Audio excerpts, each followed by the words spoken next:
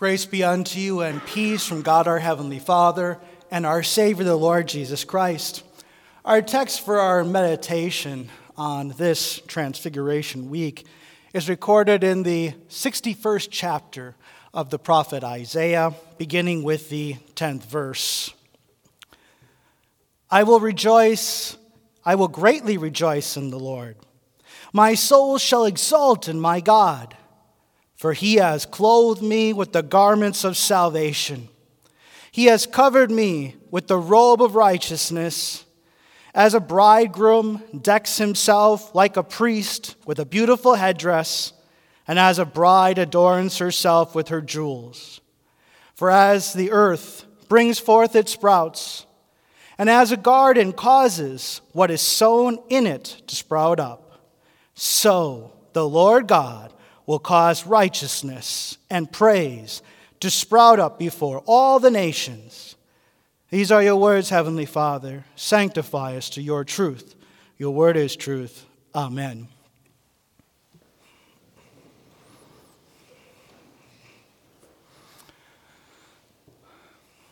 There's an old proverb that goes, "The clothes make the man." Many have mistakenly attributed it to Mark Twain. However, the proverb has already been found in the adages of the Renaissance humanist Erasmus, and variations of it are at least as old as the Greek poet Homer. Now, the proverb has multiple meanings. The first is that people are judged by how they are dressed. The second is that clothes can change the people who wear them. And the third is that our clothes can change others as well. In our text for today, all three of these meanings are in play. First, we shall see that people are judged by how they dress. When God created Adam and Eve, they were clothed in the image of God. Now, the image of God refers to the perfect righteousness and holiness with which they were created.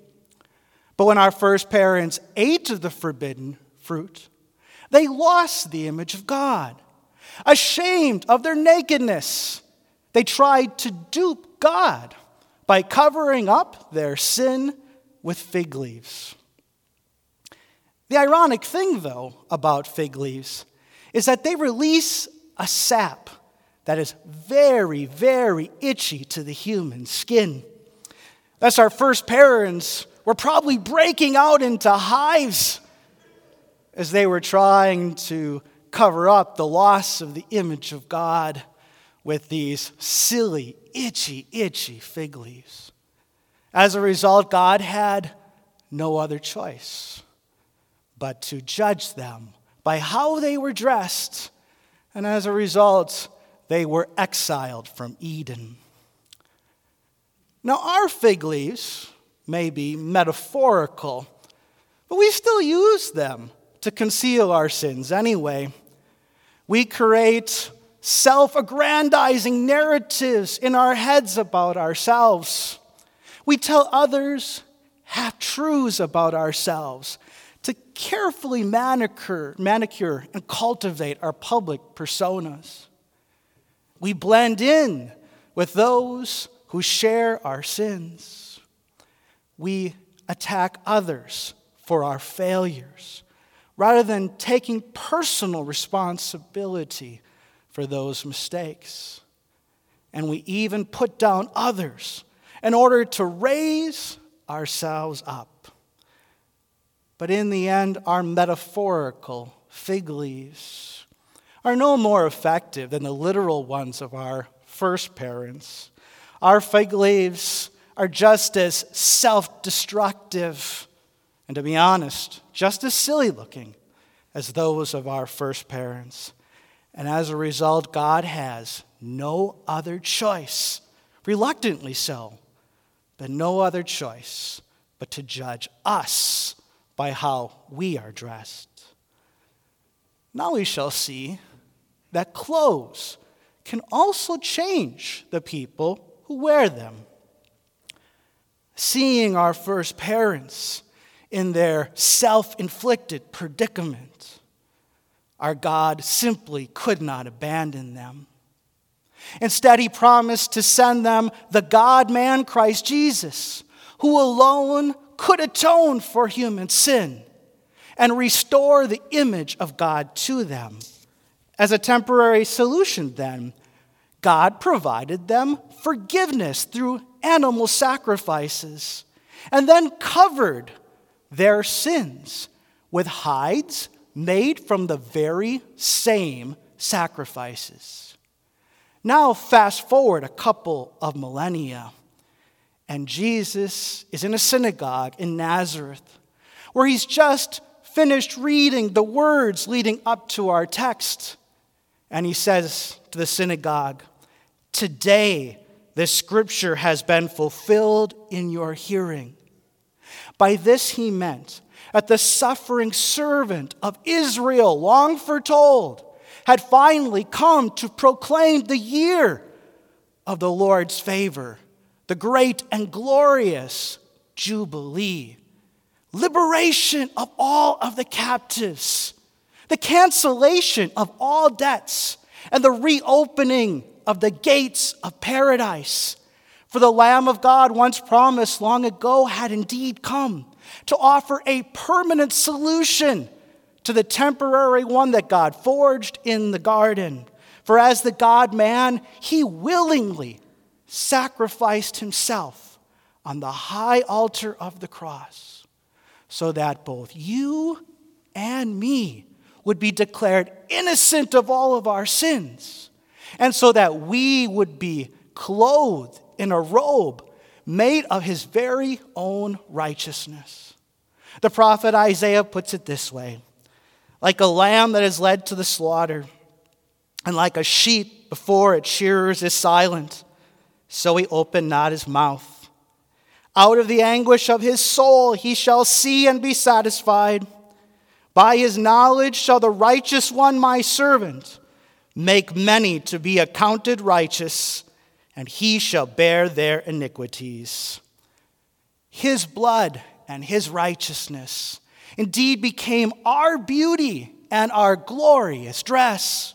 For our transfiguration in Christ began through water and the word. For as soon as we put on Christ in baptism, our reconfiguration in Christ's holy image began to take place. Our transfiguration in Christ is only deepened in Holy Communion. For at the wedding feast of the Lamb, we celebrate our union and communion with him, dressed in the finest royal priestly attire.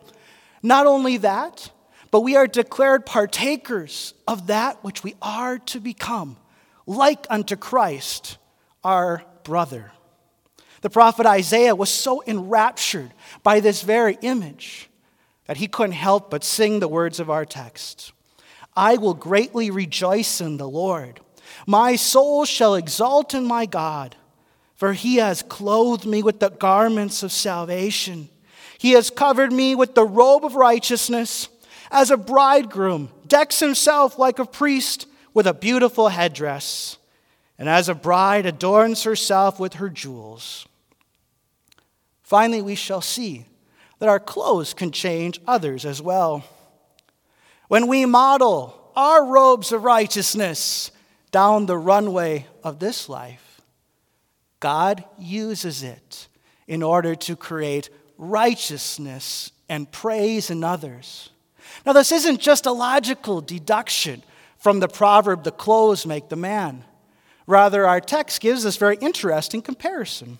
For as the earth brings down its fruit, and as the garden causes what is sown in it to sprout up, as certain as creation itself is, so the Lord God will cause righteousness and praise to sprout up before all the nations.